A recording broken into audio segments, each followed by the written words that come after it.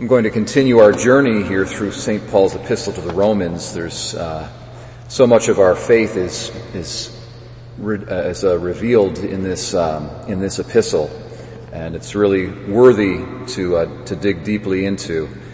And today we learn here in Romans 5 about the doctrine of original sin, an incredibly important doctrine. And it's a very mysterious doctrine. It is a revelation about which we really, in principle, we could know about it historically. But because it's a historical event that took place at the beginning of the human race. But it's not something that, in fact, we could really know about through our study of history. Because it took place in prehistorical times. Ancient times.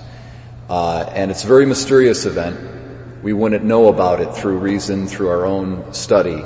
But it's been revealed to us. And so it's something that we embrace by faith.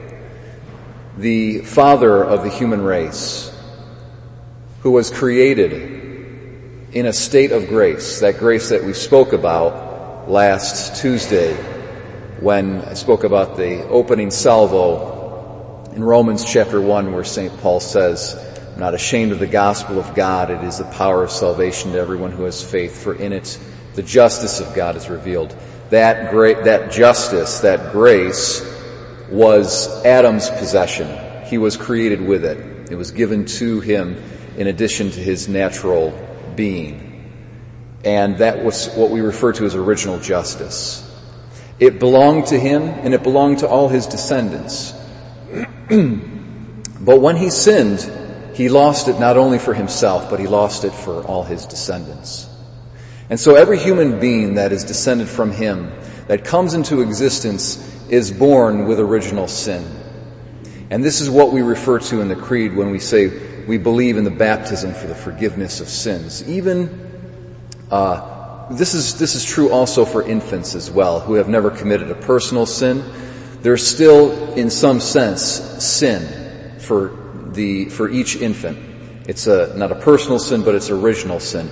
It's a deprivation of what should be there. It's a deprivation of grace.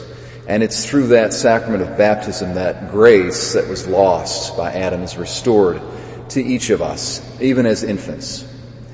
And that grace, and I'll just leave you with this, something to meditate on. It's very, very profound.